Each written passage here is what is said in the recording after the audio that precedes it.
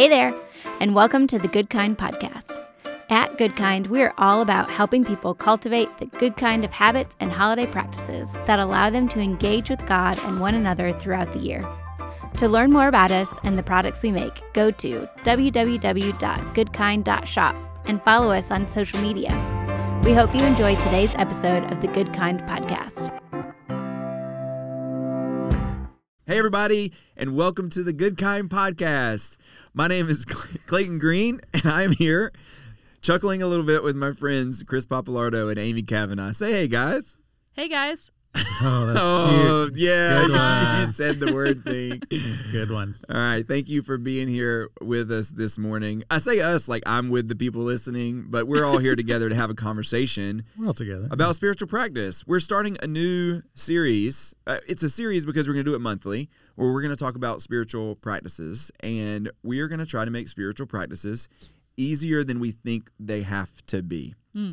We're going to talk big about what the spiritual practice should be. We're going to talk about what the expectations are. We're talking about books that we have read. We're going to talk about silly things that we've done in trying to do the spiritual practice. And we're going to deduce it all back down at the end to try to say, what's the starting point? Where can we begin, maybe even in less than 5 minutes, in order to get to a place of beginning a spiritual practice? Because we feel like if you can start doing something and continue doing it, that over the long term, it's going to have a huge impact. That's our theory of spiritual practice and formation, right, Chris?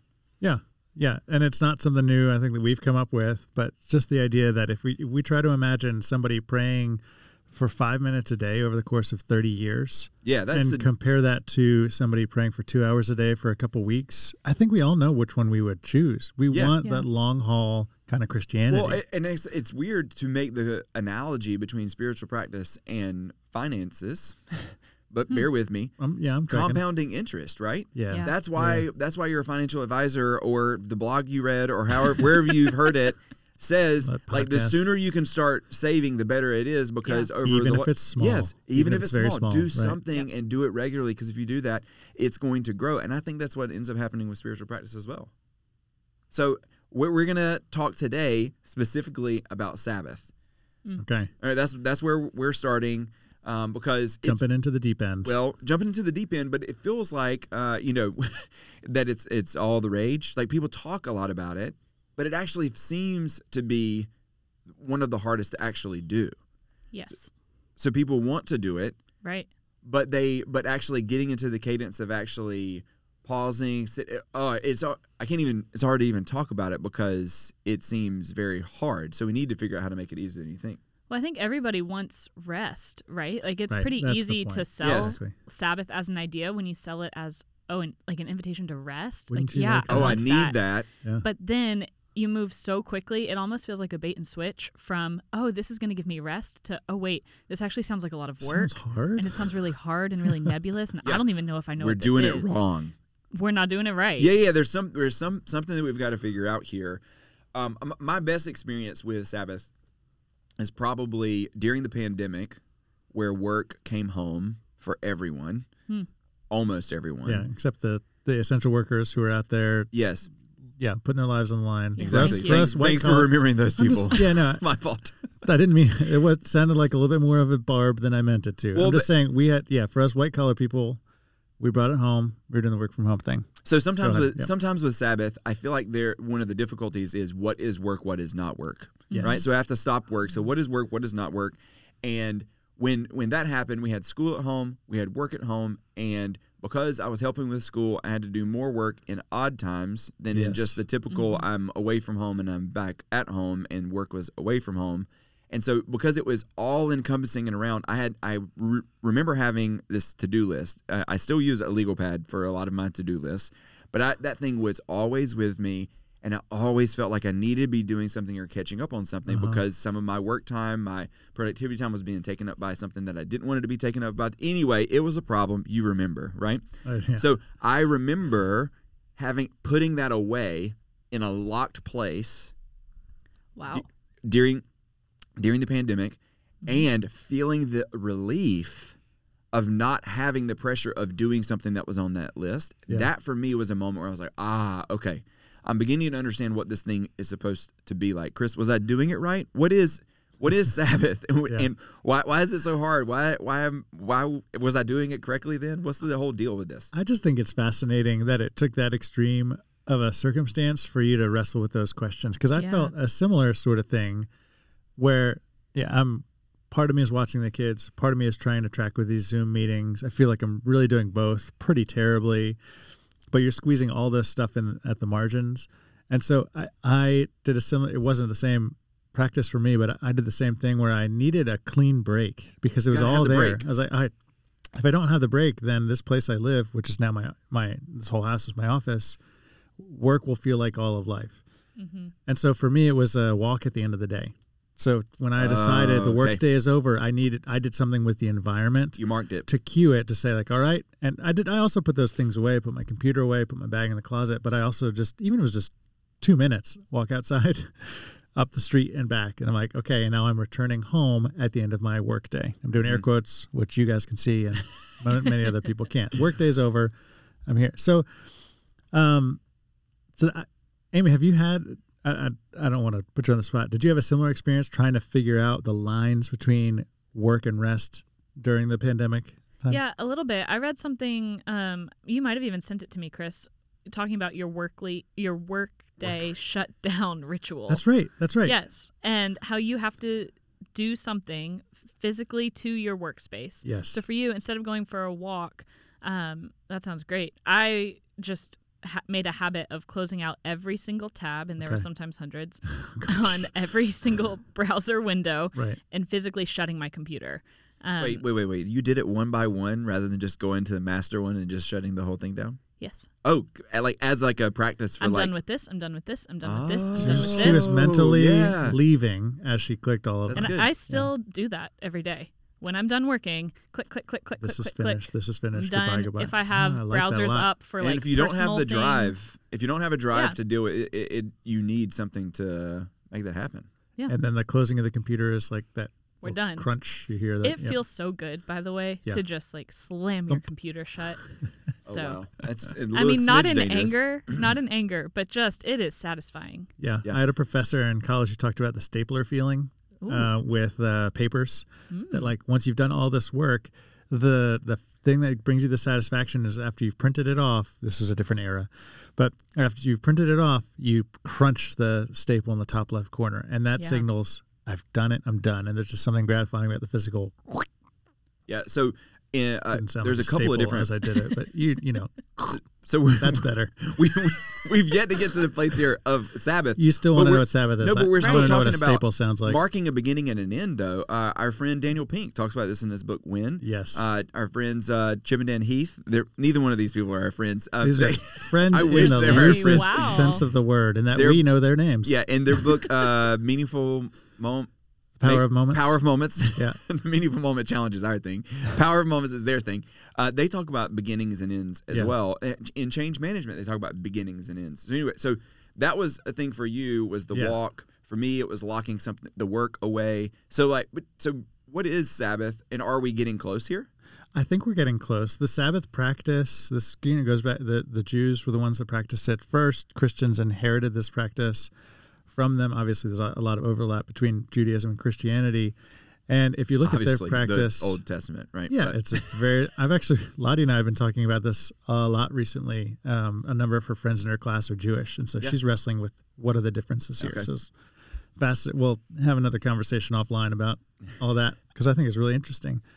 But the Jewish practice of Sabbath would always begin with a meal, and like that, it's a very, very clear start to it. Clear marker. You're doing all these things to prepare for it, and you start the Sabbath celebration. This is a key piece, that it's celebratory, with a meal. So we think of Sabbath, I think primarily in the negative terms. Stop working. I need to put this thing away, stop doing this. And that is huge to it. But the Jewish practice of it, I think, is a little bit healthier and closer to the core nugget of what it's supposed to be, is we are stopping, but we are stopping by means of coming together and sharing this meal. So there's a very clear, particularly start to that rest period, which is some of what we've talked about, right? Like, how do I put those other things away and say, all right, now I'm in the restful present family moment. Yeah, but where do we go wrong is my question, right? Sabbath is celebration. I've learned that from you, and I love thinking of Sabbath as celebration. It is a very helpful mental exercise for me because before thinking Sabbath is celebration, I would think Sabbath is not working. Sabbath is not getting ahead. Sabbath is but it's very hard to determine what is work, what is not work. All these different questions that end up kind of coming into my mind with that. But saying Sabbath is celebration, allow myself to celebrate, it has been helpful. But why was I thinking the other before? That's a very good question. I'm not sure why you were thinking can I answer another question? Well, yeah, sure. I think what we struggle to recognize is that I'm going to tell a story to answer the question. I think it's getting there. Great. So in the Old Testament, the 10 Commandments show up twice, once in Exodus, once in Deuteronomy. And in Exodus, the Sabbath command is in there. It says, on the seventh day you shall rest. None of you are working. Not you, not your slaves. It's a very long command. It's the longest of all of them by far. And the connection there in Exodus is you should do this because God rested on the seventh day. So it's pointing back to creation. Right. Okay. Most of us kind of get that. The second time it shows up in Deuteronomy, this is where I think it's really relevant for us as Americans. The second time the command comes, it's all identical. You should stop. You, your workers, anybody in your household, all of them not working, because. And then he doesn't look to creation. He points to Egypt. He says, because you were slaves, and now you're not. And so there's something fundamental about that says you are not defined by your identity as, in their case, literal slaves being owned by other people. And that's the part I think that can resonate most with us as Americans that we miss. And it's, when I'm choosing to just keep going and going and going, I'm enslaving myself to this work, this idea that my identity comes from the things that I do. And that I think is in our minds the biggest piece that we need to grapple with, and the biggest promise to Sabbath. Does that make sense? Does that answer your question? No, absolutely. And I feel like it's helpful for thinking about Sabbath as in my mind right now I have the book title Sabbath is Resistance, but what I'm trying to say is Walter Brueggemann. Sabbath is Sabbath is medication.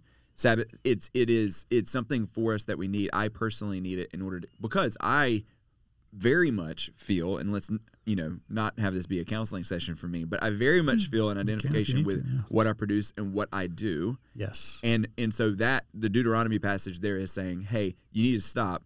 Everybody, stop this, that, because you're not what you do. You're God's creation. You are be with you. Is that is very helpful for me in a therapeutic kind of way to what I feel like my day in and day out feels like, and to what was happening when I started locking that legal pad away. Yeah, I don't know I think it suggests some pragmatic applications, but it is more on the mental side, this is what's happening when I grind 7 days a week, which is why I haven't read this phrase specifically, but I think a lot of these Sabbath writers, you mentioned Walter Brueggemann's title, you have folks like Matthew Sleeth or Mark Buchanan, they all kind of say in one way or another, what we're saying is that Sabbath is celebration. If you are not actually in bondage and God offers you a chance to stop and delight in the fact that he's redeemed you, you're his, he's given you great grace, we should, I think John Mark Comer said, it's an opportunity to feel like Christmas morning. And why don't we do it? So I have some questions. Yes, we're here for it. It's about balance, I think. And my question is, how do we make the balance happen? Because surely Sabbath is more than a feeling and an experience, but it's also not something that is so formulaic that it could become legalistic really quickly. That's a good point. So how do we, do we have a stance on what day you do Sabbath? Does it have to be sunset to sun? Yeah, same question. How do we do that without it? The sunset to sundown. Yeah. Is the meal a part of it? What are the essential components? If we're making it easier than you think, we've got to, what day? Some people have some very, very strict answers to that question. I'm a little bit more loosey-goosey. I mean, part of it is I work at a church, so if I'm going to try to insist that Sunday is Sabbath, like many Christians do in practice, then that means that I'm breaking the Sabbath by doing some of the things that I'm supposed to do as a pastor. It just, people who work in ministry have to recognize that they need to shift that some. Right. That's a generally assumed kind of flexibility. And so I think given work in the 21st century, there should be that kind of flexibility. It'd be weird to do Sabbath on like a Wednesday, but well, so that was going to be kind of my follow-up to that is like, is there, the Amy said sun up to sundown. I find that I am much better at Sabbathing. If I don't know if it's allowed to use the word in like a daily sense, but like I have noticed I am better when I get home after clicking all the different boxes on my computer and closing everything out like Amy does. When I get to that place in the day where I'm engaging with my girls, it is much easier for me to, I would say, to use that word, to celebrate, to be engaged there and to not be working, to not be toiling, to not be trying to get ahead, but to just fully be experiencing life with them. I have gotten better, and I think I'm pretty decent at doing that on a daily basis with them, probably from about 5 to 8. Yeah. But I'm not super great on the weekend, and I'm trying to figure out if it's just because if I don't have something that my mind is engaged on in terms of that celebration, my mind just very naturally goes to, what can I do? What can I get ahead on? What's the next thing? What's the next? Like it just, that engine of my brain just kind of like clicks. I'm good daily. I'm not good on the week. Do I need to go for the weekend, Chris?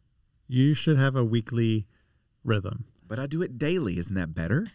I'm doing the truer and better Sabbath. Yeah, well, Jesus is the truer and better Sabbath. Oh, so, that's got him. Yeah, if you want to go there, I think a daily thing is great. And given, the Sabbath command was given in a society that moves slower, so the idea of working 6 days and taking one off maybe fits more of an agrarian rhythm. It doesn't completely. It's still kind of bananas because there's always work to do on a farm. But our work has a very daily rhythm to it. So I think it's very healthy to have a daily, if you want to call it that, a daily Sabbath. I mean, another question. You say like work 6 days, rest one. A lot of people, right? Yeah, which makes sense. A lot of people, like myself, work 5 days and are off of work for 2. Does that mean I'm having 2 Sabbaths? No. Yeah, I didn't think so. Sorry. I had to try. If one Sabbath is good, are 2 Sabbaths better? We have a similar rhythm, but I try to, and our timeline is not sun up to sundown, and I really am reminded by and like the idea of them adding a meal back in somehow. We typically will find a moment on Saturday afternoon, not in the afternoon. I meant literally after 12. where I'm stopping, trying to get ahead on the things that will make next week easier. That's where we've kind of landed on that. And I stopped trying to get ahead. I try to celebrate, engage in things that are like freeing and fun for me, including my family as much as possible. We will attend church on Sunday if we're in town, and then after church, we're back to getting ready for the week. That's the cadence that we have established. It's not the sun up, sun down, but that's how we take the 2 days. But we're still finding that time to kind of call it Sabbath and name it what it is. Is that okay? Chris, I like how you guys are using me as your spiritual authority on this. Yeah. When I feel like I'm in the same premise of GoodKind. Yeah, well, I think I probably know the Bible a little better than you guys. I'm not sure I am your spiritual guide. We can assess that later. So, Amy, I want to come back to yours. I'm going to challenge the premise that you have 2 days where you're not working at all, because I'm guessing your weekends are not complete leisure or all full of play or rest. Correct? Yeah. I mean, it's so nebulous. It's hard to say. Yeah. So I think, which we're back to the part of like why it's hard in order to call it what it is. Everybody wants to do it, but calling it something, it really matters. I have a 3-year-old, so I'm actually pretty tired. That is different as well. At the end of the weekend, I'd like to go back to work. And sit down. Yes. I often feel this on Monday mornings, that this is a moment for me to be in silence again, because with kids, it's not so much. So when you have kids, that means that work doesn't stop. You can't just lay it aside. You have to take care of your children. When, like most of us, you're doing a lot of work that you're not being paid for. on any given day or any given week. Right. That's why in my head I've started saying getting ahead for the next. It's like when I feel like I'm getting ahead, that's how I categorize things that I don't want to try to do on a Sabbath. Yeah. So you're looking at like, laundry or cooking meals, like housework, chores. Family administration. Yes. All that stuff, planning. Checkbook meetings. Yeah. All of which, again, Sabbath is not saying that work is bad and we need to rest as much as possible. It was in the rhythm of creation. God worked. Work is very good, and rest is also very good. So you have like leaving space for those things. I think the more you can make it a rhythm, have a clear start time, have a clear end time, and have protected space, that is the closest we get to like the spirit of the Sabbath, right? And both so daily and weekly. Yeah, and so we're getting close here to having an understand, at least putting on the wall what we think Sabbath is. I want to learn from that a little bit, but we don't come to this conversation with no work already put in, right? We have the Sabbath box that we've created, right? So give us that language, Chris, that you wrote. Like, what's one side of the box says create and cultivate, because that is the way that we take after God's image. This is what he did the first 6 days of creation. He created things out of nothing. And then he didn't just make things. He didn't just create. He also cultivated an environment. And that's still good. The home cultivating, the work cultivating, all that is still good. We're still living in God's image and doing that. But then that's right. The way the Sabbath box works is you then flip it. Mm-hmm. And on the backside, it says stop and enjoy. Mm-hmm. So we stop all of our good work and we enjoy all of God's good works. Yes. Which includes other people, which includes nature, which includes worship. Enjoy is the word you're using there for celebration. Mm-hmm. So you're enjoying enjoying him and the things that he's given us. So that's what we're trying to do. We're trying to create and cultivate during the week. Yep. We're stopping and enjoying is the simple language we use to talk about shifting to a mindset of celebration on a Sabbath specifically. I think the question then is, there is a lot with Sabbath because people talk about it a lot, people suggest it a lot. What are some expectations that we need to get rid of?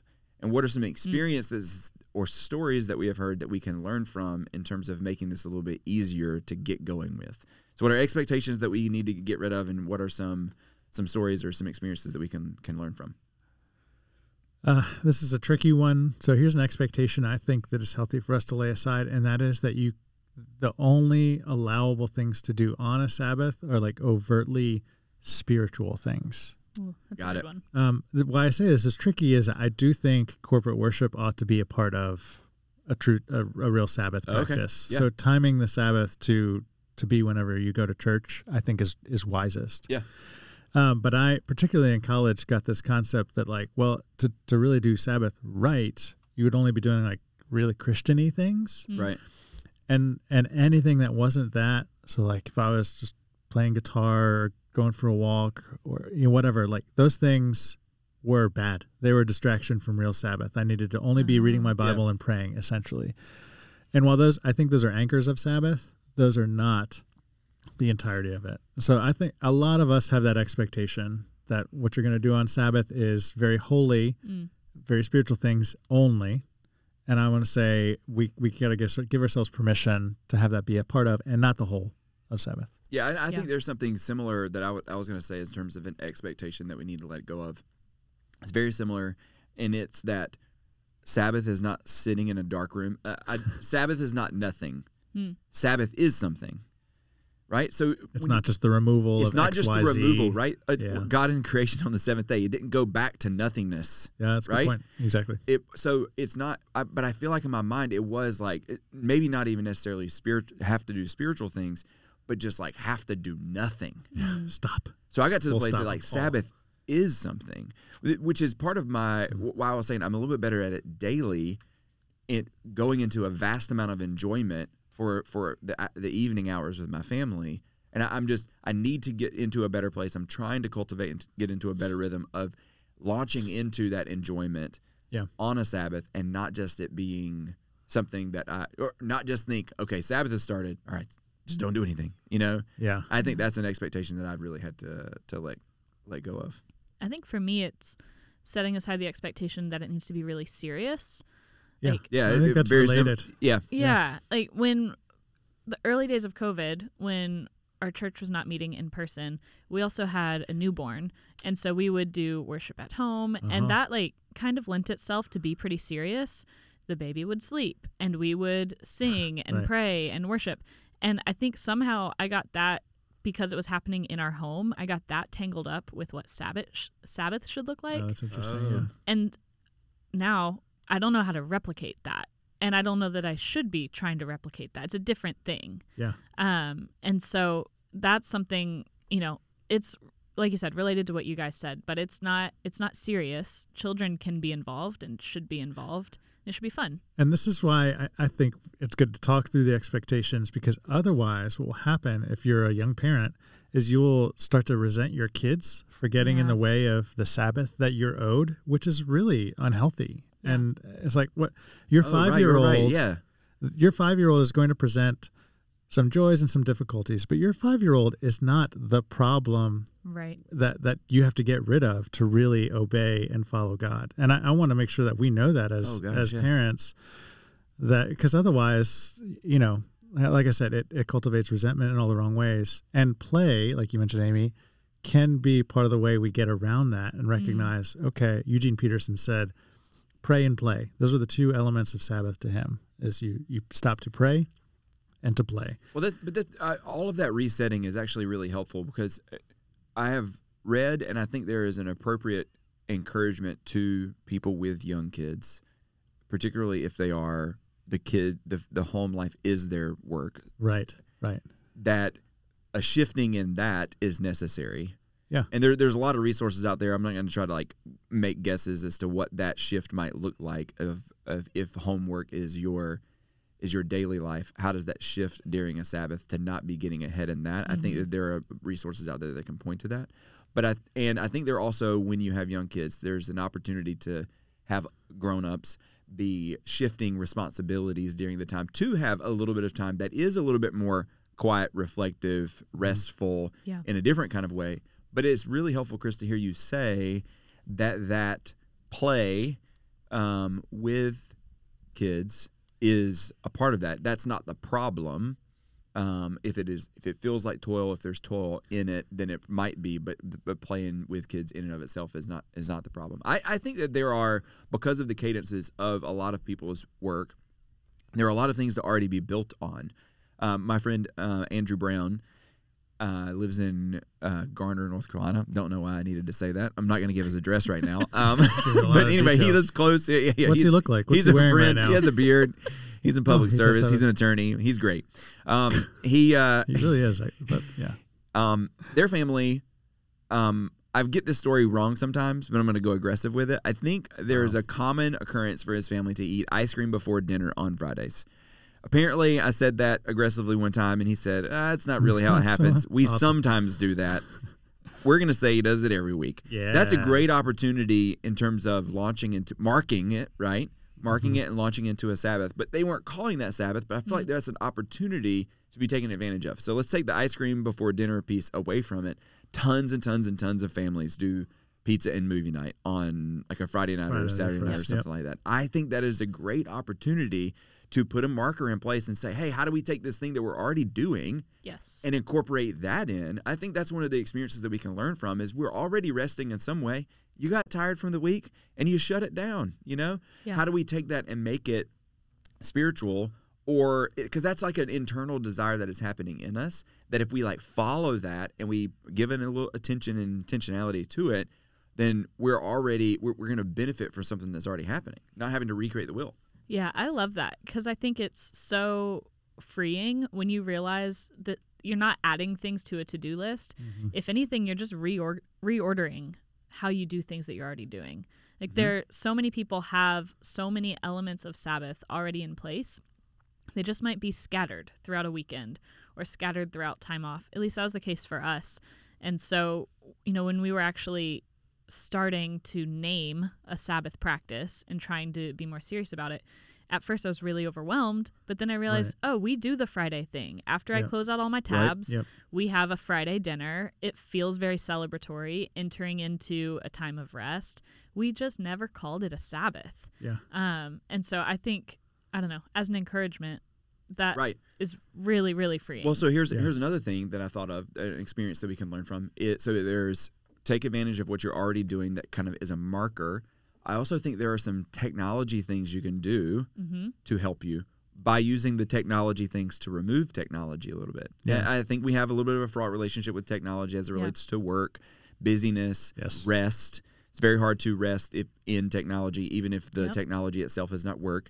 So I thought about this because have you ever had a refrigerator or been to someone's house who has a refrigerator that has a Sabbath setting? No. You know I've this seen exists? one in a Lowe's. Yeah, so this is, to go back, Lottie probably has questions about this because I think it's a Jewish feature. Right, because I can anticipate, but go ahead. Yeah, so I believe, never used it, but I believe how it works is the refrigerator goes into either like a low power or a no power mode during a Sabbath, something like that. I mean, this is a very kind of intentional way of thinking about like I'm not using anything. Yeah. But I think maybe is it Andy Crouch or something like does like minimal lights and candles and like kind of tries to take everything down. I'm not advocating for all of that. I think where I'm trying to get is I'm really fascinated with this do not disturb thing on our phones now. Okay, yeah. And you can schedule it. So you can schedule, and there are a couple of features that you can kind of let some pieces of your phone be used on a regular basis. I think you could take the stab at maybe not having your phone at all on a Sabbath, but an initial way to launch into it, have a do not disturb feature or a kind of have your phone black out many of your apps other than maybe your phone, the actual calling feature of it. I think you could use technology in order to set yourself up. You can use one of those plug-ins behind your TV if you don't want to use your TV, which you can use your TV on your Sabbath. I'm just saying there are different things you can do to turn things off that you don't want to use that are automatic that bring you into it. You got to mark it, but also you can be smart about it a little bit in terms of what you're using. That's something we can learn from. Yeah. I like the experience of building on what's already there. In our household, Jen is way better about rest than I am. And it can sound like I'm trying to say that I work hard and she's lazy, which is not the case. She works very hard, but I will do this thing of I'm just endlessly moving and not actually getting more done, but I have a hard time stopping and just stop, sit down. Don't be, whatever your idea of productive for the next 10 minutes, don't do that. And so from the time our kids were little, we had rest time, mid-afternoon every day. Now it's just weekends with our kids home, and we've kept it even though they don't nap anymore. But like Jen pioneered, she pioneered it in our house. It's not like she invented it. She pioneered this, and I find that to be an experience that's very healthy and very helpful to say, okay, it has a start time, it has a stop time. We give it a name. We call it rest time. It's assumed at this point. Oh, yeah. You're just going to do it. How you fill that space is pretty variable. There's some reading, laying down, playing with toys, but it's like, and we have a refrain with it. We're like, this is a time for you to that's neat. Be alone. This is a time for you to be creative. And so because we've had to do this with our kids 1,000 times, absolutely, we have language for it, and we have like kind of key principles for why we do it, which, if our kids resist at this point, they can answer the question of why they have to do this. And they're like, I know, this is a time for me to blah, blah, blah, blah. But that's the sort of experience I like building on. So I have a quick story. It's a combination of an experience that I need to learn from, but also an expectation to let go of. Yeah. When I was in middle school, high school, I was very into dance. I danced at our local studio all the time, like 20 hours a week when I was in high school. So like ballet or tap or what are we dealing with? All of the above. Oh, okay. Actually, I let go of tap pretty young, but a lot of ballet, a lot mostly of jazz. Ballet. Yep. Jazz. And my favorite... We're doing jazz hands. The jazz hands, I truly wish. Sorry, all this of is you a could great see. story. We're breaking you up. I would do ballet feet. Amy was dancing. How, so. Go. Yes. Yeah. So, no pirouettes, Chris, please. No promises. So I loved it. And our audition only, like extra kind of dance group rehearsed on Sundays for our bigger performances. And it was also around that time, high school, where I started getting really serious about my faith and trying to go to church on my own, trying to just really internalize that and make my faith my own. And somebody at the church I was going to legitimately told me that I needed to have a Sabbath if I was serious about my faith, and that meant I needed to quit dance and that I couldn't go on Sundays anymore. And so ever since she told me that, I really don't want to have Sabbath. because Sabbath felt like something that was being taken from me. Rather than something given to you. Exactly. And so that's kind of a really hard thing that I still wrestle with. Just this passing comment from this random old lady at church who meant well, but like it really deeply ingrained in my expectations that God wanted Sabbath from me, not for me. Oh, yeah. And so I'm still like wrestling with that, trying to figure out what that is. But I'm trying to let it go. Yeah, and it is a situation where like there is something required. There is like a way, a kind of guidance. And we've talked about a number of those different things, but guidance on what that should look like, right? Your donkey shouldn't be working. You know, like there are different things that give us that guidance, but it is something that God gives like for our good. And yeah, I think that probably that story, while I wasn't dancing or a lot of people listening might not have had that specific kind of instruction, I think there's a lot of people that will feel that way, that it feels like something is being taken from us rather than it being a gift. But it should be more of a gift, right? Yeah. It's a tension because there's a definite, there need to be definite boundaries for us, especially now, because Sabbath used to be kind of part of the American infrastructure. Yeah. I don't know if people were stopping to like worship God but things closed down on Sunday and there was a rhythm that is not as, even the USPS is delivering on Sundays and like commerce doesn't stop. That we are a 24/7 society now. Chick-fil-A does. And, you find these pockets, and not just them, there are a number of businesses that try to like multiply this idea. But I do think that is the one side. We do need some kind of boundary because our society is not going to do us any favors here. Right. But on the other, if we create the boundary in such a way that it feels like all that God is interested in on this day is like making us stop having fun, right? Or we missed it. Then something is wrong. Yeah. So there are tons and tons of resources out there. We've commented on a couple of the different expectations, the experiences that we're learning from or we need to get rid of. There's so much that you can do sun up to sundown with a meal and a candle and lower technology, and there's so many things that you can do. But to fulfill our promise, like what is the way of making it easier than we think we need to? What is the starting point? Chris, can you give us just one or two things that would be really helpful for us being able to at least get started? Yeah. And like we were saying, over 30 years, be in a different place in the future. But what can I do this weekend? Yeah. I think with any spiritual practice, to ask, how can we start this in 5 minutes? Or what does the 5-minute version of this look like is a great starting point. Now, Sabbath is a day. Right. It is not a 5-minute thing that you check off. You're like, great, I'm done. Let me get back to my email. Right. But here's how I would frame it in 5 minutes. We've already hit it on a few of these. I would give two pieces of advice. One, be really intentional at marking the beginning and marking the end of your Sabbath. Okay. Yes. So it's about creating the boundaries and like being crisp with them. So whatever it is taking you do, a walk, turning off the meal, lighting something a candle, like having a meal, something where it's distinct, it's different. Probably better if it's physical and tactile in some way, right? And then be really clear about when that starts. Be really clear about when that ends. That would be number one. And then number two would be to start using the word Sabbath for this period of time. Yes. Mm-hmm. Because a lot of us have rhythms of rest, and if we can start incorporating the word Sabbath, that sparks the sorts of questions, and we're going to have conversations. Well, what does that mean? Why do we do this?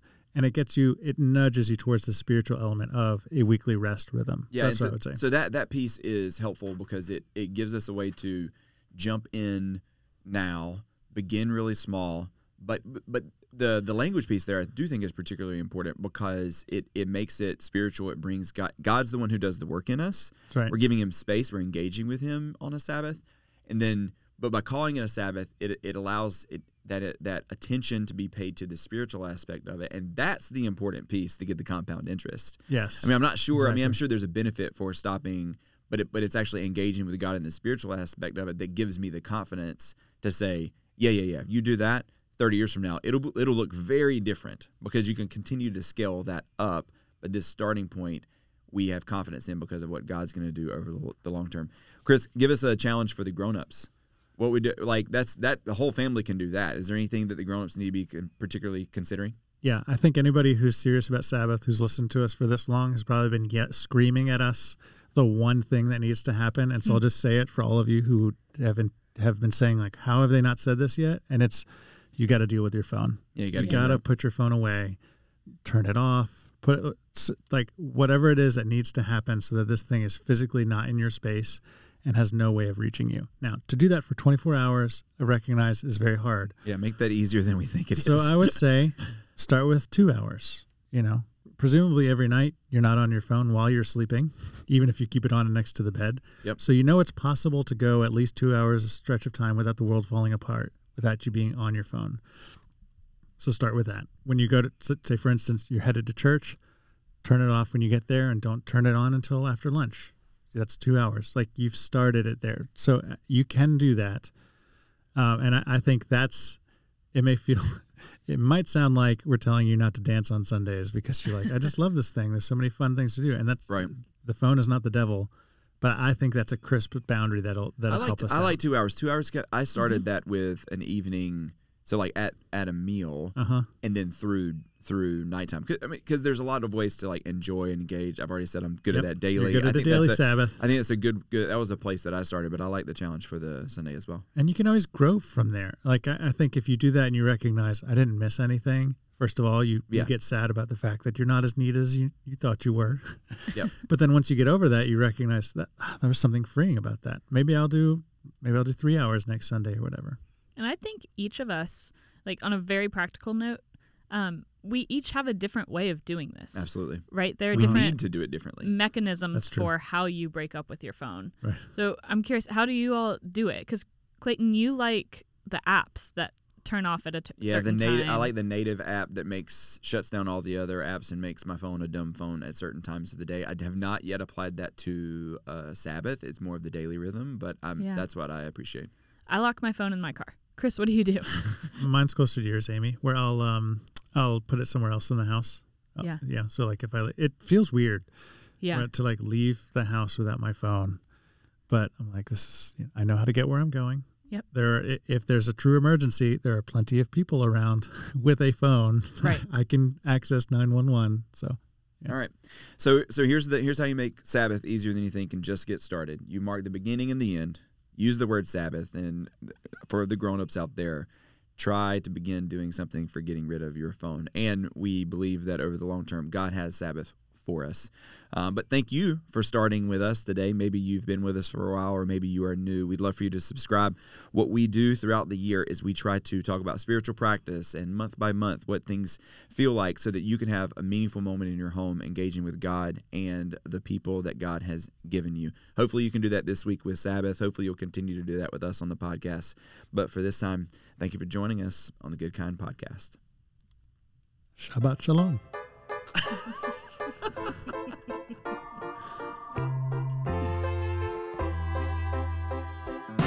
Thanks so much for joining us today on the GoodKind Podcast.